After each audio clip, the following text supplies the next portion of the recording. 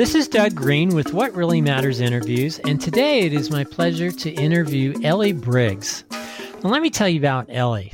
She is a hiker. She lives in Colorado, and what sets her apart, or what she's done that's amazing, is she's climbed all of Colorado's 58 14,000-foot peaks, which are often called 14ers. And that's pretty good in itself, but there are 5,000 people that have done that.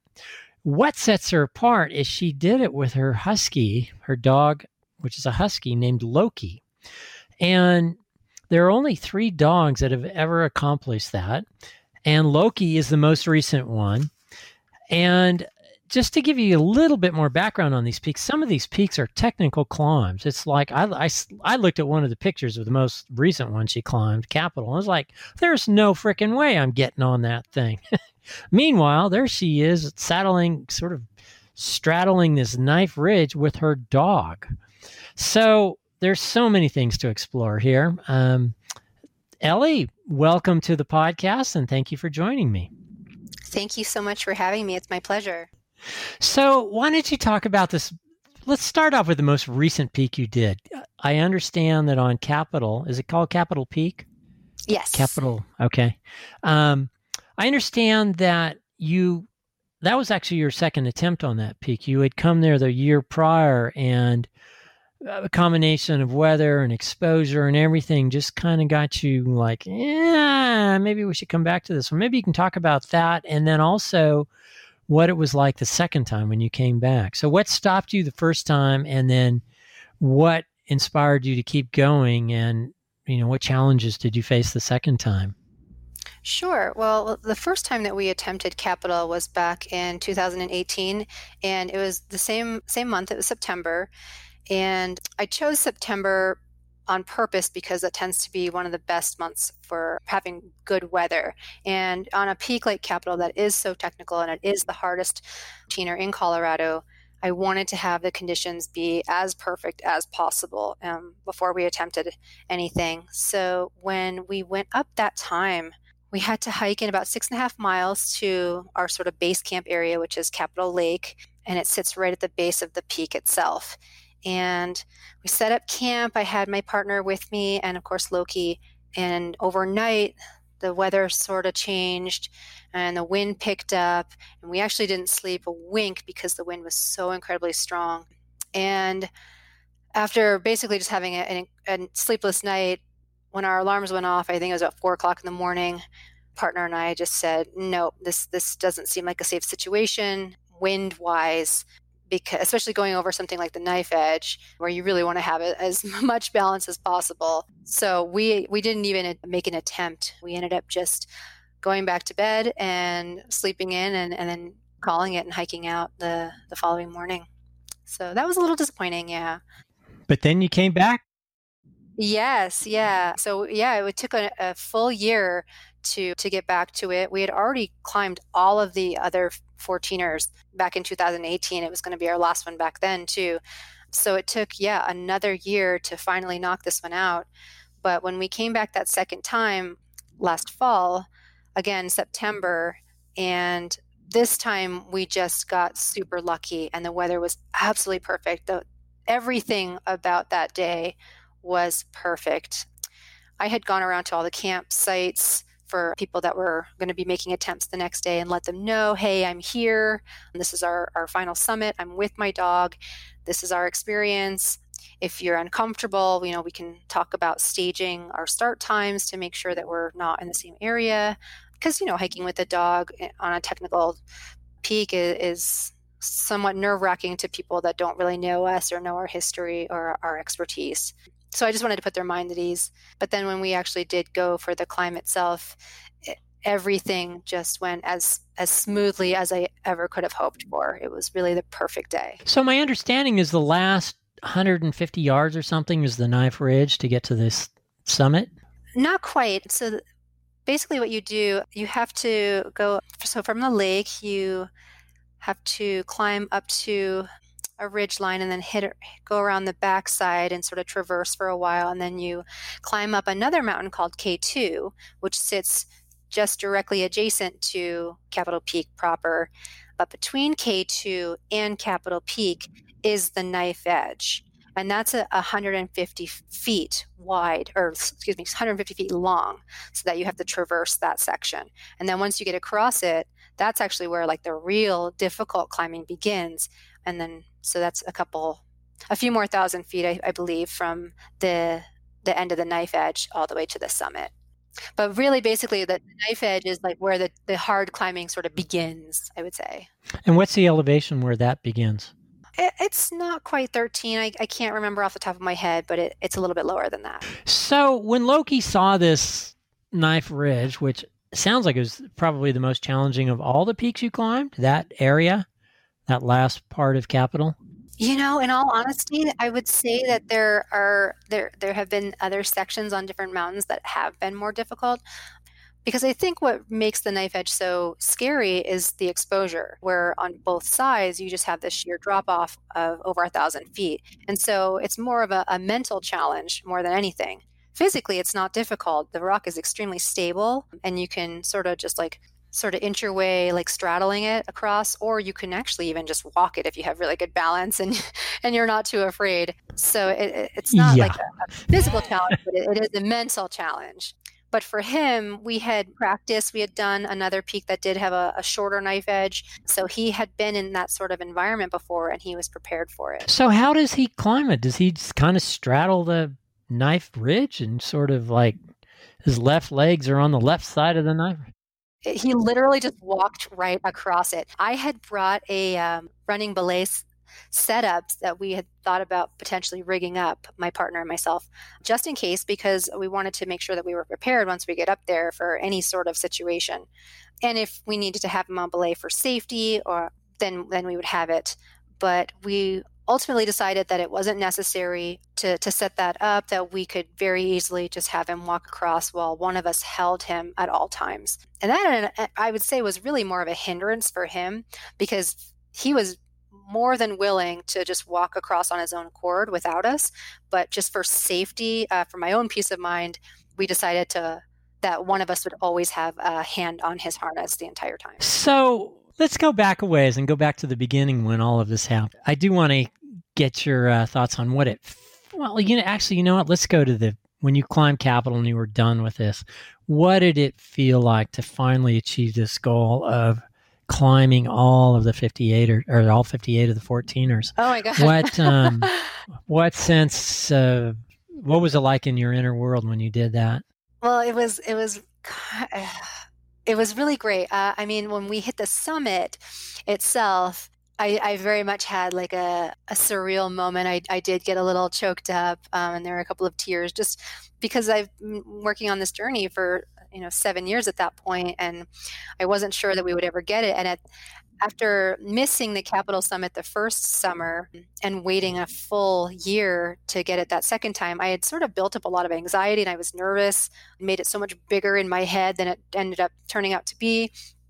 And so there was just this big wave of relief to be finished with this particular mountain. And I don't want to say finished, because in my opinion, a summit is only halfway. So there was no big celebration at the summit, because I wanted to save the celebration for when we were back off the mountain completely and in a safe environment. But when we hit the summit, there was definitely a wave of accomplishment coupled with relief. Yeah. Sorry, we did have a little party at Taco Bell that night, just the two of us for our celebration dinner in the car.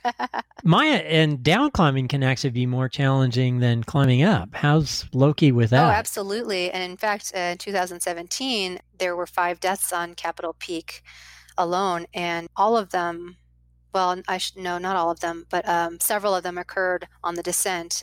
And with mountaineering, that's usually the time when most accidents happen. People are sort of not focusing as much. They're just relieved to have hit the summit. And so they're sort of riding that high, and the adrenaline has come and gone. And, that feeling of tiredness sort of starts to kick in. And so you may not be paying as much attention as you should be, or your feet may give out or whatever. And so for me, I always have to make sure that I'm focusing in both directions and making sure that I'm keeping myself and him as safe as possible all the time. But as far as coming down and climbing, we have a very specific system that we employ that I've trained into him. And so when we're going down something really steep, I say the phrase "get behind," and he will actually. So I'll like sort of get into a crab walk position, and he'll come right up behind me, and he'll press right into my back or my shoulder, and sort of put his weight into me, and then I'll just crab walk down as he's pressing into me. And that way I'm sort of breaking his fall if he were to fall, if it's a really steep section. So it's a great system that we've sort of compiled together. So let's go back to the beginning. How did you come across Loki? And did you know from the beginning, like when you first saw him, that this was going to be an amazing dog, or is that something that developed later? Let's start. How did you and Loki come together? Well, it's really a very unique situation in the way that I acquired him. So he actually came from a puppy mill that got shut down up in northern Colorado. And he's one of 2 dogs that were left to be taken from this place. And this other couple went to rescue what they thought was the last dog. And that's when they realized there were 2. And they realized, well, we can't leave one. We have to take them both. But they weren't really in a position to care for 2 dogs. And so they ended up putting him up for adoption on Craigslist. And that's how I came across him. I saw his photo. I was looking for a dog at that point. I knew that I wanted a northern breed dog. I've always loved them. So as soon as I saw his face, I saw his picture, and that was it for me. So I was typing as fast as I could to send out a message to them.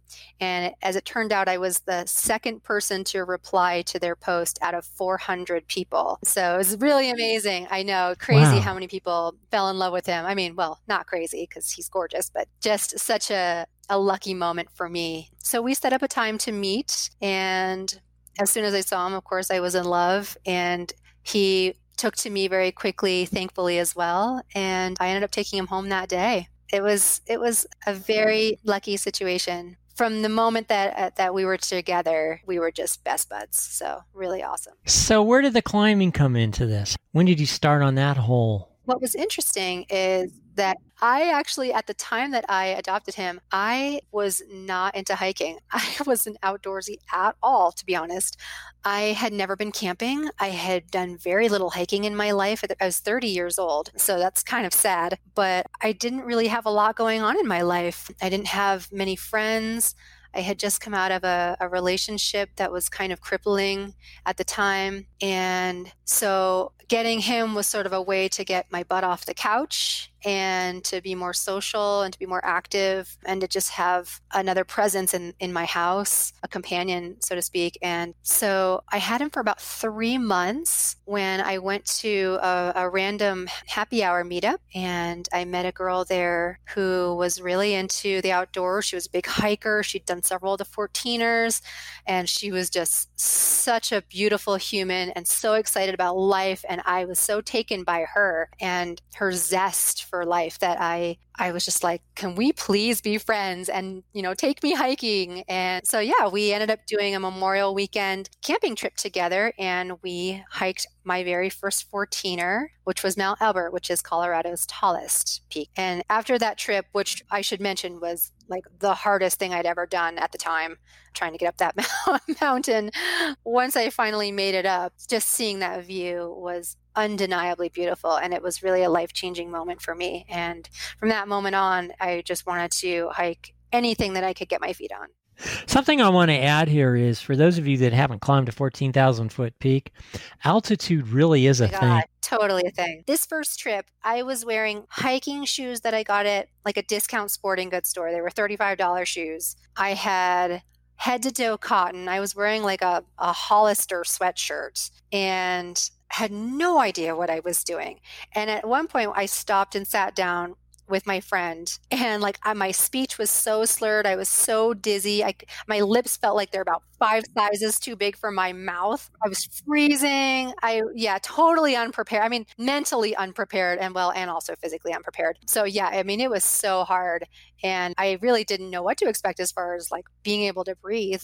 I had no idea how much more challenging it would be at those elevations versus, just being at our campsite or whatever. But yeah, it's definitely a thing. So, how old was Loki when you did this first peak? He was 9 months old. So he was actually very, very young. He was probably a little bit too young, in all honesty, to be hiking peak of that height and of that mileage. But at the time, I didn't know better because he was the very first dog that I'd ever owned on my own. I clearly still had a lot to learn about being a responsible dog owner. Luckily for me, and I think this is a testament to his breed, he just did fantastically the entire time and never got tired, never needed to stop, just charged the whole way and enjoyed every minute of it. So you did the first peak and it was like, wow, okay, that was a challenge. I felt the altitude and da-da-da-da-da. What got you inspired to keep going? Once we got to the summit of that first one, and it was Memorial Day weekend, so this was May, but there was still quite a bit of snow looking out at the landscape, and you can see many other 14ers from that one particular one, Mount Elbert. And so seeing all of the other ones and that feeling of like being just one small being in this huge, vast landscape, that was really what did it for me. I loved that feeling of, wow, I just conquered this huge thing, but at the same time, like, I am so tiny in this enormous world. And I loved that sort of oxymoronic feeling. And that was really what motivated me to do another one. Was I wanted to have that feeling again and see another summit view like that. Something I would add to that is, after having spent a good chunk of last summer in Colorado and climbing, did my own 14er, is Colorado really is in a league of its own for natural beauty, for majestic mountains. It's just over the top, even compared to the Sierras in California and some of the other ranges. Well, and what I really love about Colorado's peaks is depending on which mountain range you're in, they're so different. We have, if you're in the Sawatch, which is where Mount Elbert is, most of those 14ers look very similar as far as the landscape. But then you go down into the San Juans, and each different 14er looks, the geology itself is very, very different versus going into the Elks. And then you're in this like sort of rotten, crumbly, red shale sort of rock. And so it's really cool to have all of these different experiences and all of these different views within one area, depending on where you are. You never get tired of seeing all these different views. It's cool. We're talking about huskies here, and my experience with the husky I'm taking care of is it's the most stubborn, willful, whiny dog I've ever seen. I would not get one. I had an Australian Shepherd Border Collie mix that was the easiest dog I've ever even seen. He would heel left, heel right. He was up for anything. We could go do 35-mile mountain bike rides, and he was like ready to go the next day. In fact, he'd need even more distance once he recovered and got even stronger. But wouldn't wander, was just always attentive and was quiet. Like, I sound like a strict dad, I guess, but that dog was so easy. This husky is like whines. It is willful. Oh my God, it's willful. And so I have a lot of respect for people that can deal with this breed. And I think this leads into the next part is Loki sounds like a very exceptional husky. The way you've described him, he sounds more like another kind of breed. Well, as I have said before, I really did hit the dog lottery with him because he is just the anti-husky. He looks like a husky. He obviously is a husky, but personality-wise, he couldn't be any further from one in every sense of the word, because he's highly trainable. He's a great listener. He's off leash all of the time. He does not wander. He will walk right by animals, which is amazing. Of course, all of this did take training, but the fact that he was, even able to be trained to do this is incredible in and of itself. He's a great conversationalist, I will admit that, and he's an excellent singer. But yeah, he's just a good dog. He doesn't have that sort of independent streak that most huskies have. He's not always trying to escape and wander. I live in a condo on the 3rd floor, and he's so super mellow. He just hangs out with me all day while I'm working and chills out at my feet. Yeah, he stays by my side all the time. It's great. When he was going through some of his initial training, I had worked with a trainer, but as far as the mountaineering training, that I was able to do on my own, and that was after he had already gone through his other training. And so we had built this sort of foundation, and I was better prepared for how to segue into the mountaineering specific training. What special tricks did you learn in training that made him a better dog? Yeah, I mean, there are so many things that make him such a capable mountaineering dog. Things that he was just, as far as natural abilities, but then also things that we trained specifically for. I mean, as far as like his natural ability, he's very small for a husky. He's only 41 pounds. So he's a lot smaller and more compact than a normal sized husky would be, which is great because there are situations where, I may have to carry him or we may have to lift him up or, give him a boost or whatever. And I'm physically capable of doing that with him. But he's also really agile and light on his feet and he kind of is a prancy little dog. So he's not really like a derpy husky that is just sort of like a bull in a china shop. He's like just the opposite of that. And so it's really helpful because, when we're on these more tricky situations on, harder terrain or areas where there is like a higher danger for rockfall, he is a lot more agile, as far as where to put his feet and not sending rocks raining down on me or anybody else. So that's really helpful. But then as far as like his training, our actual training, we did learn like, specific technique to be able to do these things safely, and then also incorporating specific commands. He does know left and right and scramble up and get behind and just certain terms. He can find cairns, which is insane.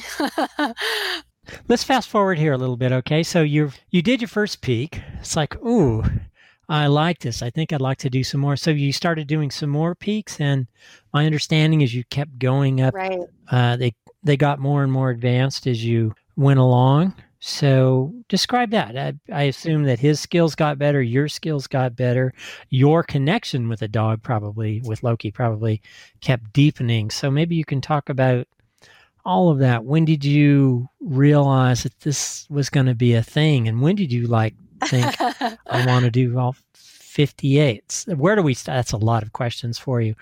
Let's start with, when did you realize that this was a thing you wanted to do and that Loki was up for it, and it sort of cemented in as like, wow, we've got ourselves Initially, when we, after we did the first one, and then a few weeks later we did another one, and then a couple weeks after that we did another one, and I really just wanted to hike as much as possible. And thankfully, we did it very much in a progression. There are so many 14ers here in Colorado that are easy and, are easy walk-ups. And I don't want to say easy because none of them are easy, but on a sliding scale here, there are easier ones that don't require technical skills. And so we did all of those easier ones first, and that allowed us to sort of gain some experience and just learn how to work together as a team and learn how to build up that trust and build up confidence for both of us, really.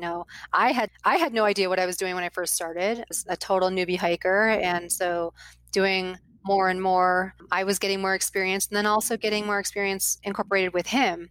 And he got more confidence. And then we learned really how to work together as a team and learn how to trust each other. So it was probably about 30 to 35 peaks in. So a few years into this whole experience where I started thinking, oh, maybe this would be a thing. It's really probably the first time that I even sort of started entertaining the idea that maybe we could finish this whole list, because up until then I hadn't really even been thinking about that. I was just enjoying the process. I just loved getting out and hiking, and we weren't only doing 14ers, we were hiking plenty of other mountains as well. Once we got into, we got through the class 1 and class 2 easier peaks, and we started getting into the class 3 and the more technical terrain where it required more scrambles, and I was able to see his agility and see his ease of movement over the rock and into exposed terrain and how willingly he was wanting to go. That was when I sort of started thinking, well, maybe this could be something. Yeah, the more we started doing it, getting into these more challenging peaks, and it just kept coming together. And I thought, well, if we ever get into a situation where it's too much, then, we'll stop. we'll call it, because it's never been an experience where like I will do it at all costs. I'm only willing to climb something as long as he's willing to climb it too. Nothing is ever forced. If he doesn't want to do something, we're not doing it, because he is my partner. He's as much of a partner as any human partner would be. He gets just as much say as any human would. So did you reach some points where it was like, maybe we need to back off of this, and then somehow you busted through that? And I mean, as far as like the physical aspect of it, I should say the technical aspect of it, because we did it as a progression and started doing easy and then, more difficult and then most difficult and then hard. We never got into sort of, I should say, an oh shit situation necessarily, where it was too hard for us. I don't really remember there being any like really, really terrifying situation as far as the terrain, with the exception, there was one time where I got off route and we ended up in a kind of in scary terrain, but that was very early on in our hiking, and that was not the normal route, and we were thankfully able to get out of that safely. But just in our normal hikes, everything sort of went pretty well. Now, as far as the mental aspect of it, that I would say, yeah, we definitely had a lot more highs and lows, where sometimes I would sort of hit a wall mentally and just my heart wasn't into it at times. And so we would sort of take a step back and do other things. And then eventually I would miss being out there and we'd come back to it. Can you describe one of those times? Like what happened specifically?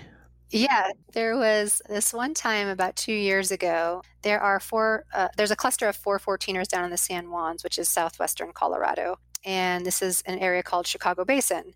And Chicago Basin is not easily accessible. There are 2 ways to access it. There's one where you can either hike in from a trailhead that is about 16 miles away from your base camp area, or you can take a train from a town and from town to a trailhead that's a little bit closer. And so our first trip into Chicago Basin, we took the train, and then that was about 45 minutes, and then we hiked in from there. That was about 6 miles to get to our base camp. And I was on a very tight schedule because it was my weekend, and so I think we had 4 days, including travel time, and it's a 6.5-hour drive, and then a 45-minute train ride, and then the big hike in, and wanting to summit 4 peaks. So very tight schedule. I had to do 2 summits on one day, 2 summits the next day, and that was it. Like we had to have perfect weather. There's no second chances. And so the first day that we were attempting to do our first 2 peaks, we got up the first one really quickly, really easily, and the second peak is right next to it, because the first one's a sub peak, but it's only about a 200-foot elevation difference between the first and the second one. So really, really close together, separated by a tiny little catwalk that's very exposed. Well, we summited the first peak and we were walking along that catwalk, and the weather changed in an instant. And I saw those clouds coming in, and I could tell that hail was coming, and hail was coming very quickly. And that second peak is a more challenging peak. It's a lot more technical. It's very, very exposed, and it's ledgy. And so it's basically a no fall zone, because if you fall, you die. And so it was not an area that I wanted to be in if there was any sort of crappy weather or rain, or, being on wet rock would have just been a nightmare. So unfortunately, in that instance, I realized we're not going to get this summit. We shouldn't even attempt, and we actually need to get down away from this inclement weather as fast as possible. So yeah, we ended up having to basically just kind of run down to get further away from the storm in case of lightning and in case of hail. And I just remember once we sort of got back down a little bit more towards safety, I stopped in the middle of the trail. I sunk down and just sat in the middle of the trail and started bawling my eyes out, because I was so upset, so disappointed being so close to that other summit and not getting it. And now I'm I have to come all the way back here because we didn't get this summit, and it was such a huge trip and such a long drive, and the train ride and the hike and all this. And I basically just had a big temper tantrum in the middle of the trail, a little pity party for myself. Thankfully, nobody was with me, so it wasn't too embarrassing.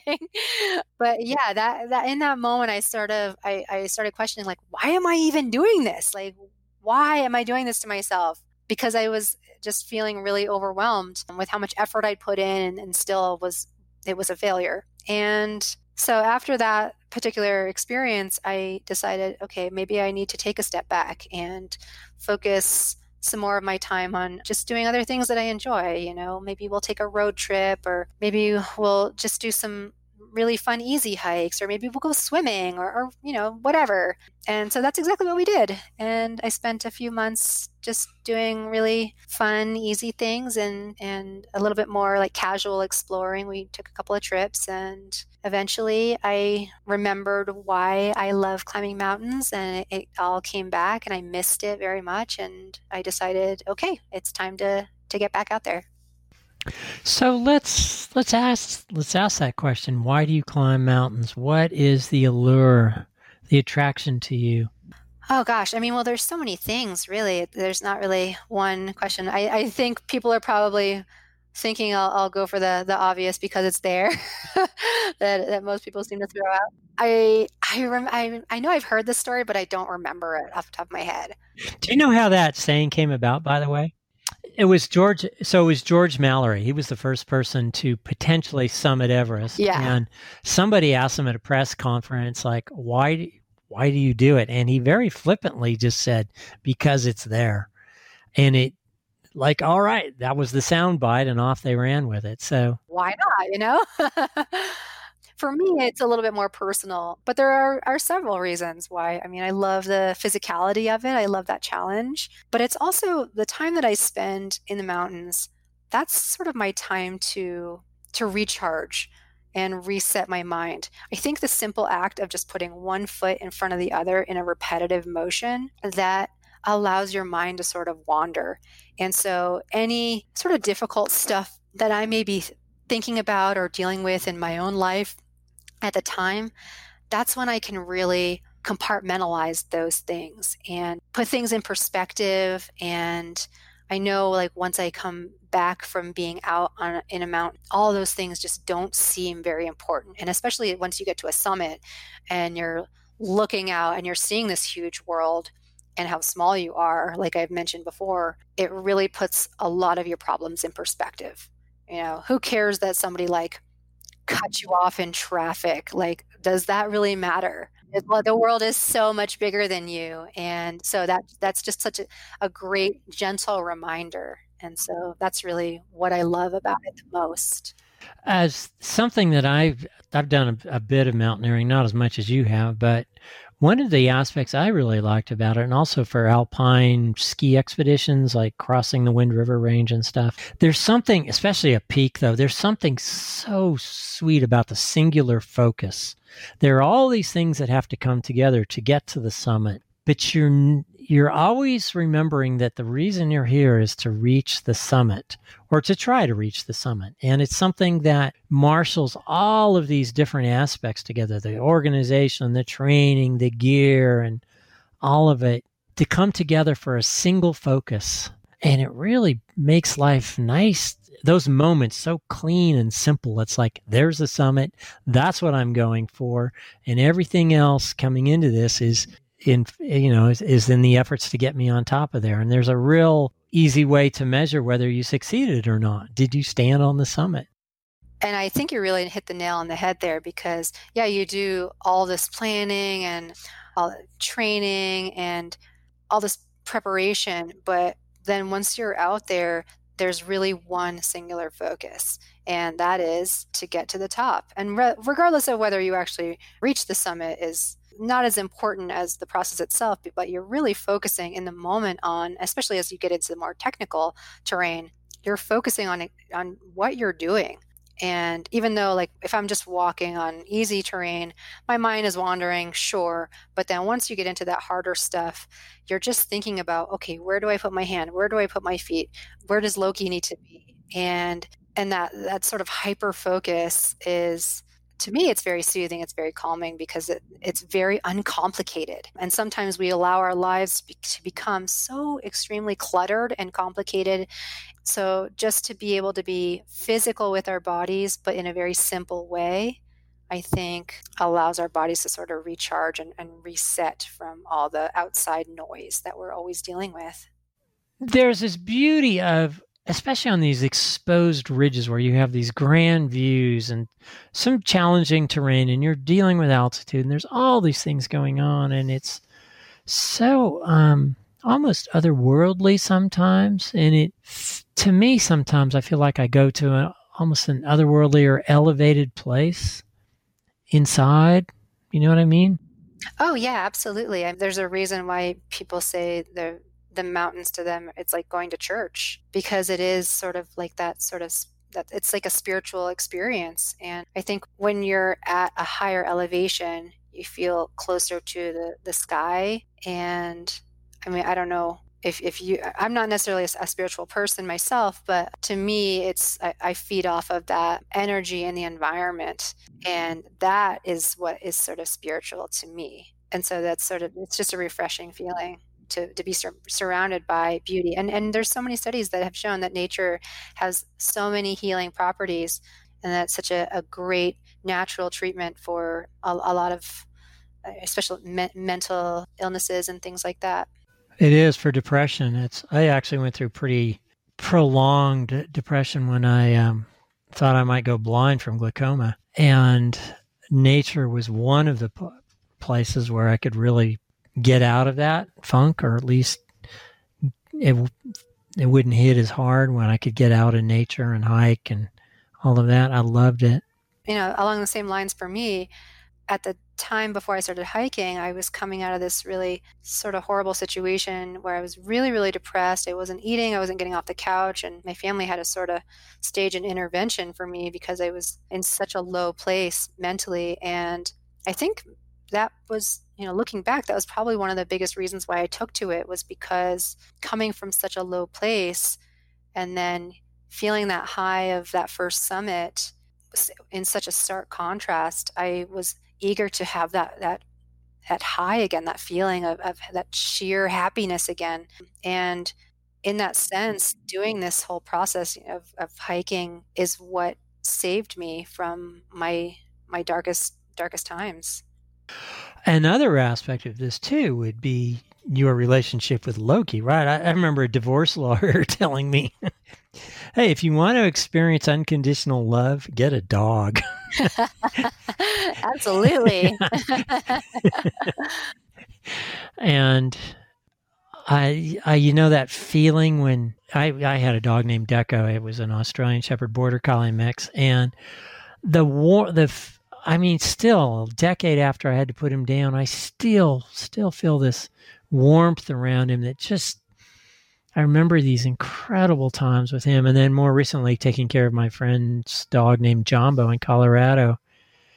It was there's just this feeling that goes so deep and, love, I guess. I don't know what to call it, but it's magic. Unconditional love.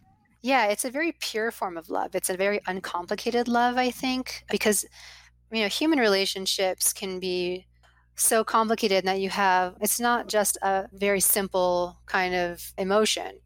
You fight, relationships are hard, you have highs and lows, but with a dog or many other animals, you don't have those highs and lows. It's just highs. It's just a very simple, happy love.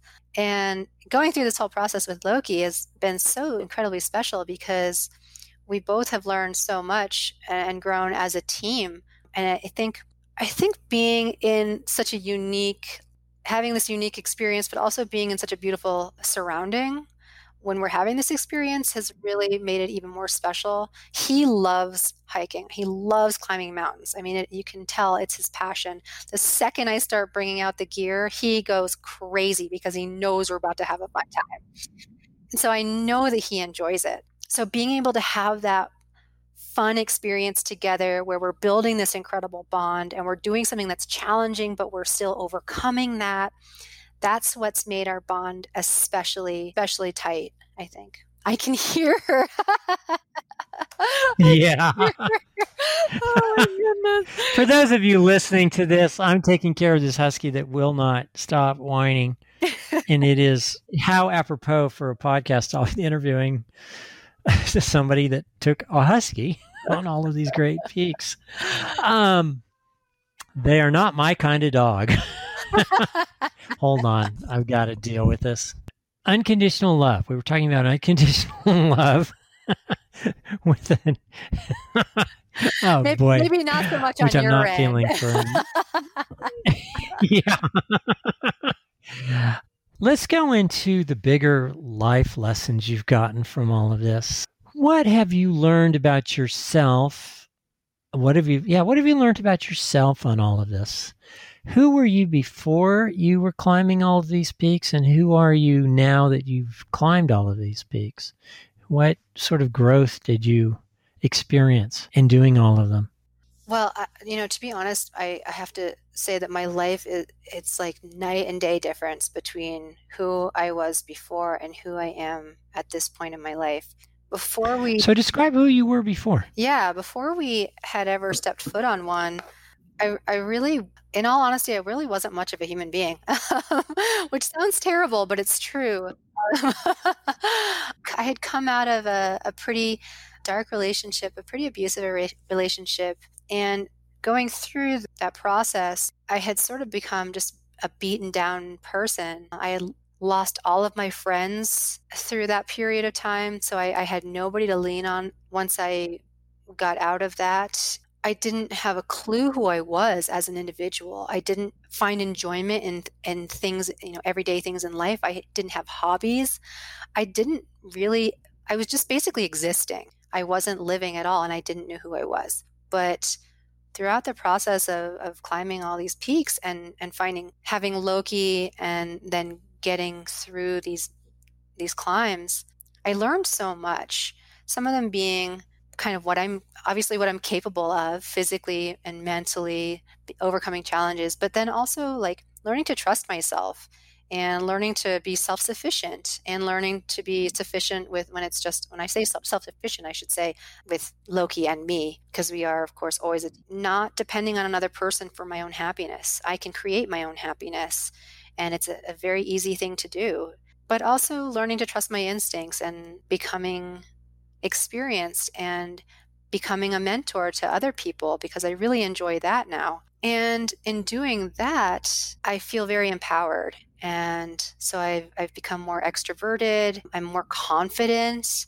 I'm more willing to take risks, and not crazy risks, not dangerous risks, but just risks in my everyday life. Now, I always say I shy away from what is safe, because I don't ever want to live a safe, comfy, cozy life. I always want to be challenged. I always want to step outside my comfort zone, because that's when you grow as a person, when you are uncomfortable and when you're scared and when you're pushing yourself. And so now that's where I like to live all the time. So yeah, just going through all this, like going from a broken down shell of a person to somebody who I feel like is really more of a force. And it feels so good. It feels so empowering to be this person. And although I don't miss who I was before, I never could have become this person had I not gone through that initial experience. And then, of course, the experience of becoming a climber as well. So what's next? I get that question a lot, and I've been trying to think about it for a while after we finished. I didn't even want to think about that, because I just wanted to sort of like revel in our accomplishment and just be comfy and cozy for a second. But now I'm starting to think about it more, and I do want to get out to California this summer and start on some of those 14ers. Obviously, we're not going to finish any of those, all of those, because they are very technical. They're actual like multi-pitch rock climbs for several of those, but we'll do some, whichever ones we can, and just have fun with it. And I've mentioned kind of in passing and before that I kind of a pipe dream is Denali. I would very much like to give that a go. Realistically, I don't know if that's possible. Loki's 8 years old. He's still in fantastic shape physically. He's not showing any signs of slowing down, but you never know. We do have just sort of a few years, I think, before that window starts to close. And so we'll see sort of how far we can get with that goal and whether that's attainable. But if so, that would be a really wonderful experience, I think. Something to aspire to. Indeed. Yeah, 20,000 feet. He's a big boy. Yeah, I've done a few international climbs myself, and those have been really fun. And I think it's great, obviously living in Colorado and being in this environment that's already high up. And I've done a couple of summit camps as preparation for some of our higher altitude climbs. And so it's not such a shock to my system, I think, as if I were somebody coming from sea level. So I think the elevation on that is less of a challenge than a lot of the other factors that would be present for that one. So I have some questions here from some of my Facebook that were submitted via Facebook. So one of them is, and she says this, Inara asks tongue-in-cheek, why? Why do you climb the mountains? We sort of covered that, but why don't you go ahead and give it another... Yeah, we talked about that already. I think we covered that pretty well. But it's fun, It's that challenge. Is every experience is completely different. Each one is unique. We have collectively about 85 14er summits under our belt, and I can tell you, I remember every single one of them like crystal clear, because they're all so different. And each one has just been such an amazing experience. Not all of them have been awesome, obviously. Some of them have been really disappointing or terrifying or exhausting or utter failures. But even that's a learning experience. And so the experiences that I'm having, these are creating life lessons for me that I can take into other aspects of my life. And I appreciate that. It's teaching me who I am as a person and what I'm capable of. And I really, really appreciate that. Okay, here's the next question from Patty. She asks, do you pack a spot, one of those location beacons? Or what emergency protocols have you established? And have you ever been in a situation where you had to actually activate emergency protocols? Yeah, that's a great question, especially in my situation, which is sort of unique because, the whole reason why I started climbing with Loki is because, I have some I don't want to say limitations, but I have to take certain precautions. And so having him there as an alert dog is really helpful because when we're miles away from the nearest hospital, if something were to happen to me, it's not like I can just call 911 and have an ambulance come pick me up and take me to the nearest emergency room. Yeah. So, he obviously is a great addition to my climbing partner group. And so we're able to prevent these situations before they arise. But as far as the spot or a personal locator beacon, I do carry one sometimes, not all the time. Once I used to not do that, but once we started getting into the more technical terrain, I felt like it was just a good backup to have if anything were to happen. Not necessarily with me in an emergency situation, but just kind of like if any sort of other emergency were to happen, like if I were to break my leg or if something were to happen to him. I have carried him one time when he was injured. I had to carry him about 3.5 miles back and take him to the vet. And thankfully, he's small enough that I can do that. He got a porcupine. And he met a porcupine in the bushes. Porcupine? Yeah, we were in a backpacking trip on an approach, and we were like, the trail was really, really thin, and it was on each side were like these super tall bushes, and he's like the bushes rustled, and he stuck his face in and came out with a face full of 44 quills. That was a very scary experience. So, I had to carry him about 3.5 miles over my shoulders, like potato sacking him, and raced off to the vet. So in situations like that, obviously a spot's not going to come in handy, but I carry an inReach. So like if something were to happen to one of my other partners, or, if I tumbled down some terrain and was physically injured or something, it's nice to have that line of communication. And also just to be able to keep in touch with people who are back home. If something were to happen, like, say we run into some crazy weather and we have to spend the night out there or whatever, it's nice to be able to text somebody and say, hey, I'm alive, I'm safe, but I'm not going to be home tonight, so don't worry, and just be able to communicate. Okay, this next question is from Peter. He asks, how many dogs have you been through? Been through so far 0. I mean, I'm on the 1.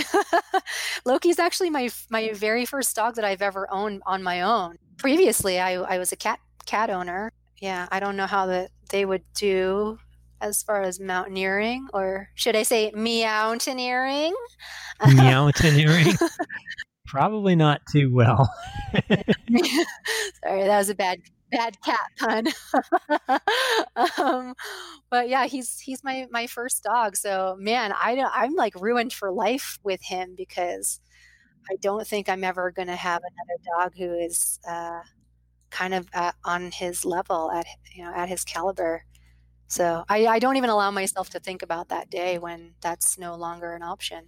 Okay, next question comes from Glendale, and she asks, did you ever have a trip where everything went sideways right from the get-go? Oh my God, yes. I sometimes have not the best luck. I try to be as prepared as possible, but I will admit that usually there's always one thing that I will forget that's like not necessarily like the most vital, but like really nice to have whenever I do a backpacking trip.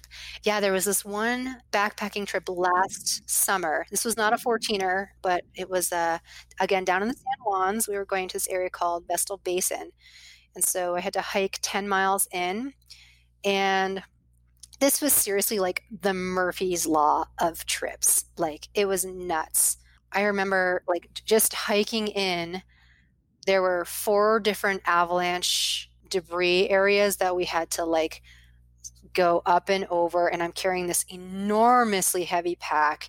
And then the last mile or 2 of it, I mean, it's practically like straight up on just garbage scree. And I fell on that and like scraped myself up.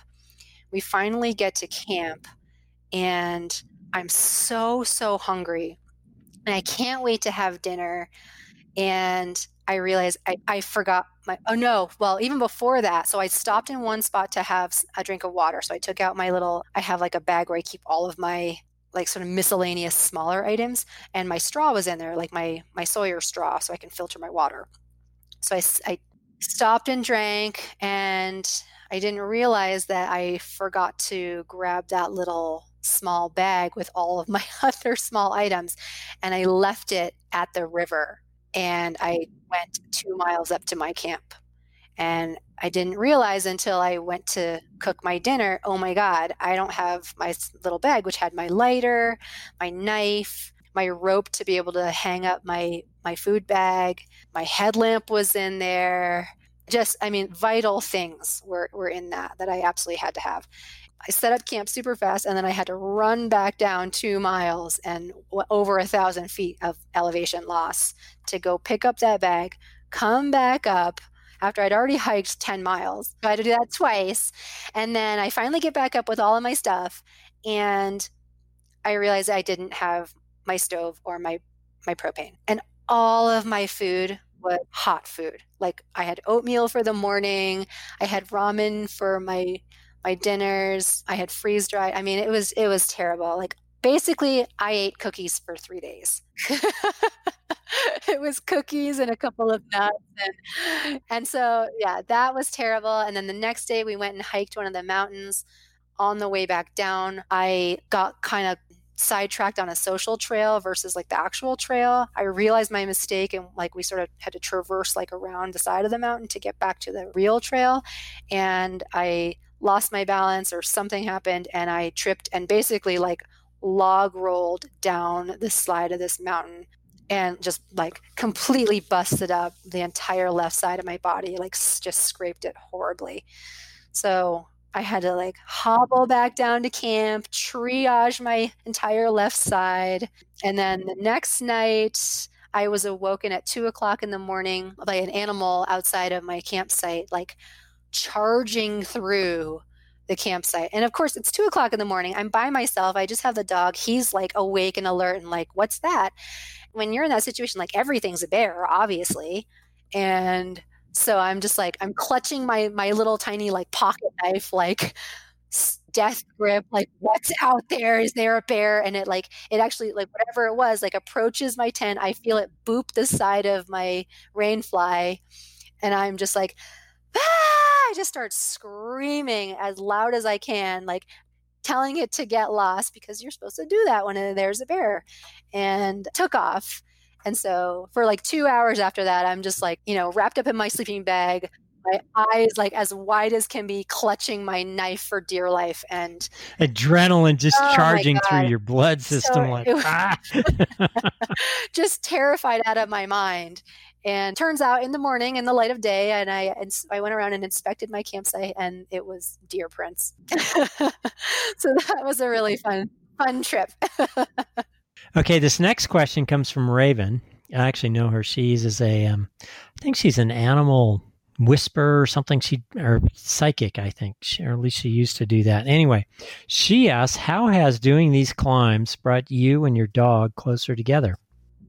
Oh gosh, in so many ways. I think it's really solidified our bond as a companionship and as a team, because as we took on the more challenging peaks, we really had to trust each other and put our faith, him trusting that I'm going to always keep him safe and always make sure that whatever situation we're in, that we can handle it together, and I'm never biting off more than he can chew. And so he trusts me in the same sense that I'm trusting him also to keep me safe as far as medically safe. And so that's created such an awesome bond, but then also like building up our confidence together and taking on like harder and harder challenges, because there's such an awesome feeling of being sort of scared or uneasy or nervous about something, but knowing that we are able to do it, we just have to take that first step and try it. And then once we do and we sort of conquer it, it's such a feeling of accomplishment. And so to be able to do that together and feed off of that energy is really a special thing. And I love seeing that look of accomplishment in his face, because he gets so excited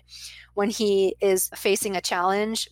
Maybe a certain section is really difficult for him, and he has to sort of think about, okay, how am I going to get up this? And you can actually see the wheels turning through his eyes, and he's like scoping out the best way to get up it. And then once he does, I mean, his whole expression changes, and he just lights up, and tail's wagging, and he's so excited. And it's such a special thing. And I think going through those challenges together and feeling those highs together is what makes our bond so amazing and so extra deep for me. This sort of leads into the next question from Anne. She asked, does your dog ever look at you with a worried face regarding a difficult technical area that you're both attempting? Yes, he does. And he has a very expressive face. I actually think it's funny because, like I said, he doesn't really have derpy face. I say he has resting bitch face, because he's a very stoic looking dog. He doesn't smile a lot. He always looks like he's kind of pissed off. But those moments where he is taking on something challenging, when he smiles, I think that's what makes it so special, is because he doesn't just sit around and smile, have that sort of like goofy dog face. But yeah, she's very thoughtful in the way that he approaches terrain and approaches climbing. And we certainly have been in situations where I can tell that he's unsure, and he is very good at expressing that to me in sort of like an unspoken language, just using his body language. And normally what he'll do if we come to a more difficult section, he's sort of uneasy about it, is if he wants to try it, he'll just sort of go for it, but really slowly. He might take him a couple tries. I usually like to let him lead, or I'll sandwich him. If I have a climbing partner, my partner will go first, and then he'll go, and then I'll bring up the rear. But he always wants to follow. As long as there's somebody in front of him that's gone past a difficult section, that sort of tells him, okay, if they can do it, I can do it. And so he's always more willing to give it a shot. But there have definitely been situations where he's been legitimately nervous to the point that he actually doesn't even want to try it. And in those instances, we're done. We're done for the day. I can never force him to attempt something that he legitimately doesn't want to do, because I think that would break that trust that we've taken so long to build up.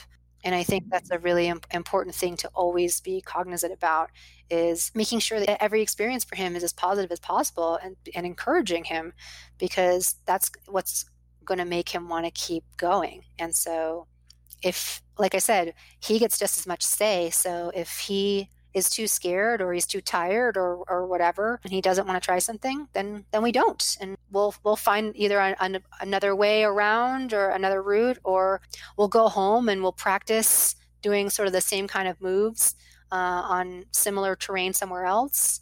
And then we'll come back to it. And by that point, once we've mastered it, he'll be more willing to do it and be more successful that time. So I think that's been one of the secrets to our success, I would say. Okay, next question comes from Alun, A-L-U-N. Who's your favorite mountaineer? Or do you have one? I don't have one. I know I should probably. As cheesy as it sounds, he's my favorite. Loki's my favorite mountaineer, which I know is silly, but like as far as more famous mountaineers, I don't really have one in particular. I admire so many mountaineers, of course, but I don't ever like to idolize anybody or try to follow in anybody's footsteps. I really want to forge my own path and make this journey my own. And I do find inspiration in other people, but at the same time, I just want to stay really, really grounded. And so I think by following somebody else or, watching their social media or whatever, that sometimes can affect how I am as a mountaineer and the challenges that I put in front of myself or in front of him. And so I don't ever want to be influenced by anybody else, I guess I should say. Do you have anybody that inspires you? Could be in any other field, doesn't have to be rock climbing or mountaineering or anything, but somebody that you really admire and, I don't know, maybe emulate or seek to emulate? I can't think of a singular person off the top of my head. I really love watching people who are doing unique things, whether or not they're more famous or whatever, that doesn't matter to me. I love seeing situations that are kind of going against the norm or that are new and sort of stepping outside the box. And so anytime I see something like that, somebody doing, putting up a first ascent or whatever, I am always really inspired that because that's a totally unique challenge. And I feel inspired by that, especially because I feel like Loki and I are in that situation ourselves, where we're doing things that other people or very few other people have done. A few other dogs have done all the 14ers in Colorado, which is incredible in my book. Just having gone through it myself, I know how challenging it is for a dog to be able to do it. But, for us also having done Rainier, and so, no dog has done all of the Colorado 14ers and the 14er in Washington aside from Loki. And so that's a really special thing. But at the same time, realistically, that doesn't matter because Loki doesn't care what we're doing, how tall the mountain is or what box we're checking or what list we've completed. And so I try to follow in his footsteps in that sense and just enjoy every experience and not seeking a status or glory or recognition or, it's just appreciating every moment for what it is. So yeah, I kind of shy away from fame and celebrity in all other aspects of my life. That might bring about another question, but let's continue with these. Do you ever get scared? Have you gotten scared on some of these? Yes, not too many times. I feel like for the most part we're pretty dialed in with our technique, and I don't really get super scared with exposure. I'll get butterflies or whatever, but I'm pretty good at focusing on exactly what's in front of me and at the task at hand and putting all that other stuff, sort of kind of putting blinders on, I guess I should say. But we have been in situations that have been a little bit more frightening. I would say one of the most frightening experiences was on a peak in the Sawatch Range, which was Mount Columbia. So Mount Columbia is right next to Mount Harvard, and you can do them as a traverse. They're 2 3/4 mile apart, separated by a ridgeline, like a very long ridgeline. And so that day I had done a really super quick ascent of Mount Harvard, first thing in the morning, and summited it at 8:30. It was a beautiful bluebird day, calm wind, just perfect weather. And so I was feeling really strong and decided to go ahead and make the traverse over to Columbia. And the whole thing is above tree line. The trail dips just below the ridge line off to the east side. And so you can't see what's coming from the west. As we were making our way through or across the traverse, the weather shifted. Again, this is Colorado. It's very unique with its weather in that it can kind of come out of nowhere. We have very, very severe lightning storms here. Not so much in the PNW where you're from, or you have the volcanoes, but yeah, in Colorado it's very different situation. And so even though I had that perfect summit, an hour prior as we're making our way, and I can't see, the weather had changed, and all of a sudden I just start feeling sort of like the air starts feeling thicker and the temperature dropped. And then as the clouds came over the ridge from the west, like the west and southwest, I started realizing, oh, this is actually turning into a storm out of nowhere. It ended up being a hailstorm. So I was, thankfully I had service, and I was able to call a friend of mine or text a friend of mine and ask him, hey, can you take a look at the weather model, like see what's going on? Is this like a quick moving thing? Do I want to just like hunker down here and kind of wait it out? Or do I need to like make a run for it?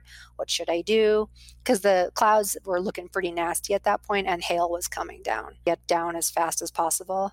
And so unfortunately, as we were on the traverse, only way to get out was to go up and over Mount Columbia.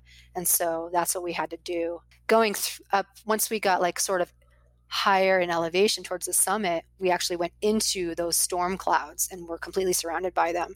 And so that was like a lightning storm. Like there was just a lot of electricity in that cloud. And I remember like the buzzing from my trekking poles, like right at my ear, and feeling all this static. I know that sound. Yeah, like low hums. Yeah. And the static from my clothes, like everywhere they touched my body, it was like 1,000 like tiny little like shocks, not painful, but sort of, just uncomfortable, where you feel like you're just being jolted every time you move, basically, and your clothes hit you. And my hair was sticking straight up in the air. Loki was wearing a harness at the time, and I took his harness off because it had like one tiny little metal piece. And I'm like, nope, we're not going to take, any chance. I was trying to mitigate the dangers. And so we just like ran as fast as possible. I'm carrying my trekking pole as low to the ground as possible because it's a lightning rod, obviously. Yeah, once we got back maybe 200 feet below those clouds off the summit, it was beautiful again. It was like just this one isolated area once we got below that summit. It was nuts. But anyway, what's really actually sad about this story is, even though it was a frightening situation for us to be in, it was even more sad because on an adjacent peak, another 14er on Mount Yale, that very same day in that very same storm, lightning did strike and hit 4 climbers and killed one of them. And for that to be right next to us and to have happened, in that same time that we were there, it was a very humbling moment and a good, a very sad learning opportunity for me. It was very, very sobering. Yeah. And it really made me more aware of always being aware of like what the weather is doing, even when I can't necessarily see it. And even when it seems like it's going to be fine, it can change in an instant. You never know. And so just being sort of like hyper aware. Yeah. Okay. So next question, this is again from Alan. He asks, what mindset do you need to be a great climber? I think there are a couple. One is feeling confidence. Even when you're nervous, you have to just trust that you can do something. You can't be frozen with fear, because I think once you let the fear creep in, it eventually will just take over. It's kind of like, I don't know, I used to skydive several years ago, and it's one of those things where like you're standing on the edge of the plane and you're ready to jump out. And the longer you stand there, the harder it is to actually jump out. You have to just keep moving and keep going through the motions, and don't ever stop. Don't ever like second guess yourself. Just keep your body in motion. And so I think it's the same thing mentally. always keep your mind in motion and don't be crippled by that fear.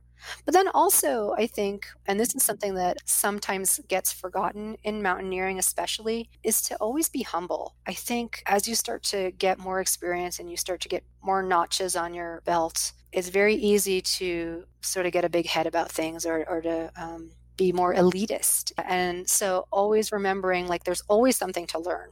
The mountains are the ultimate teacher, and they are always going to come out on top. They are number one, and you may, if you're lucky, be a distant two. Being humble and being willing to learn and grow from every experience. And it only takes, like, you can be the best climber in the world, but like the mountain is always going to win. So you can have one bad experience and it'll knock you right on your ass and humble you. So, a good friend of mine named Mark that actually got me into ice climbing and rock climbing and mountaineering and stuff when I was in Sun Valley, Idaho. I remember saying, let's go conquer that peak. And he said, conquer? Excuse me? And he said, when you go up on these mountains with me anyway, we're not conquering anything. We are the invited guests of nature. And sometimes that peak, sometimes those mountains will let us have a great experience up there. But we're not conquering anything. If nature wants to kick our butts, it will have no problem doing that. So always be, I don't think he used the word humble, but it was basically always be respectful and, forget the conquering thing. It's not why we're here. I totally agree. I never use that word either for that very same reason, because you're not conquering something. You're being allowed safe passage, or maybe sometimes not even safe passage. Maybe unsafe passage, or maybe no passage. So it's. Maybe you'll be passing on to the next frontier. Right. So it's always an important lesson to keep yourself in check.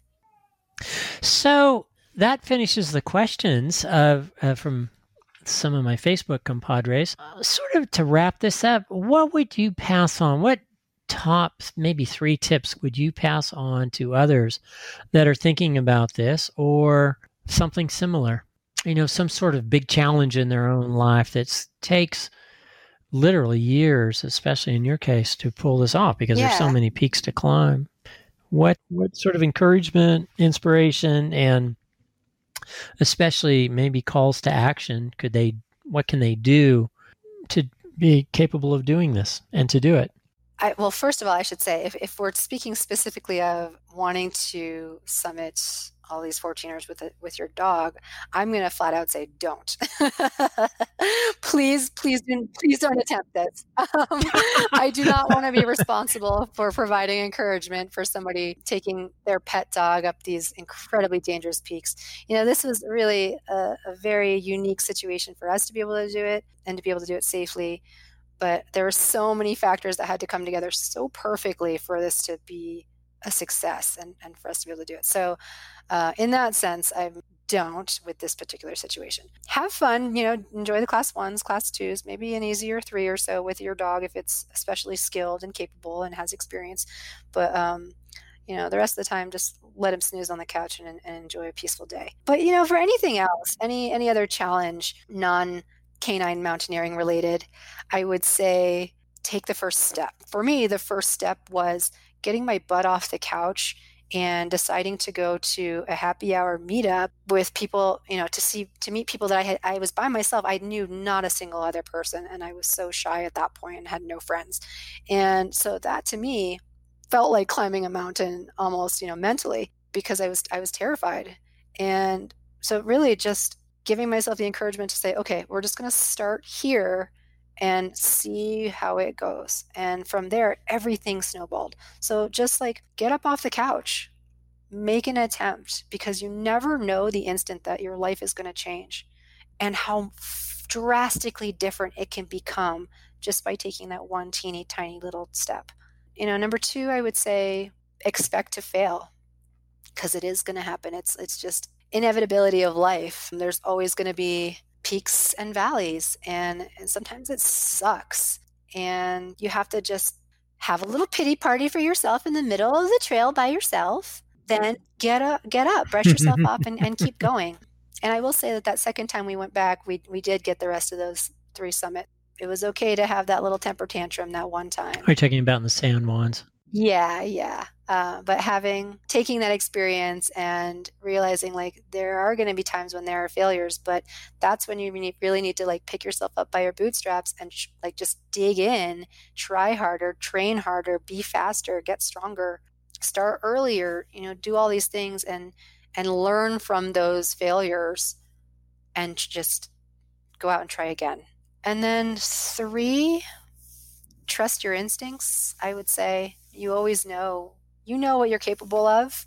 And so for number 3, I would say just trusting your gut, trusting your instincts. You know your own capabilities and your own limitations, and trust like how you're feeling in that moment. Like, does something seem too hard? Does something seem hard, but you know that you can do it? Does the situation seem just a little off? Maybe you're having a bad day, or maybe all of the components aren't coming together, Just reading a situation and taking in all the different factors and making smart decisions, but also not being afraid to take a risk.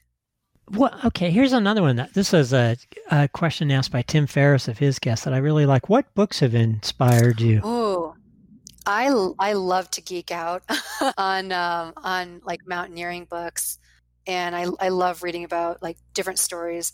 Right now, I'm reading Over the Edge, which is the story about when Tommy Caldwell and Beth Rodden were taken hostage. But yeah, I'm reading that right now, and it's such a enthralling read. There's so many Everest books that I've read. There's Into Thin Air, which was the classic by Jon Krakauer. Yeah, Into Thin Air was the one that got me really excited about reading more mountaineering stories, and that was the first one that I read. No Way Down I've read, which was fantastic. Into the Void? I have, yeah, Into the Void I've read is very good. And that's such an inspiring tale. Oh my gosh. I think that's probably my favorite. And the movie is fantastic too. I don't know if you've seen that. I really am into climbing documentaries. Meru was so good. That came out a couple years ago. The one about K2 called The Summit. There's a couple about K2, which I just want to, for the record, I have zero aspirations to ever climb that one. I do not have a death wish. That one's out of my league for sure. Every person that makes it to the summit, X number die trying. 1 out of 3. It's really, really bad. Yeah. At least I think Everest is like 1 out of 12. But yeah, K2 is terrifying. Anything else you'd like to add in closing? Well, I will say that I hope that I will actually get to come out your way at some point in the near future. And since you're situated right at the base of Shasta, and I've been more seriously considering putting that on the list. So I hope that our paths will actually cross in person, and you can sort of be my Shasta tour guide and meet Loki. Love to. Might be up for climbing it again. That would be a person. I mean, my own trip guide. That would be so awesome. It's a fairly straightforward climb. There's just the red banks, which is the only technical section at all. You do need crampons and an ice axe for the ascent, but there's only one area where you really need the ice axe. It looks like a beautiful climb. I go to the PNW maybe once a year, so I'm actually heading back up there in 3 weeks, I think. And so we'll see what kind of trouble we can get into when we're up there again. I know it's the dead of winter, but there's still some things to climb. This has been Doug Green with another guest on What Really Matters Interviews. You can find links to more information on this and other interviews in the show notes at whatreallymattersinterviews.com. For this specific episode, look for the Ellie Briggs interview. Stay tuned for more interviews with authors, artists, adventurers, and others with great stories and lessons to share.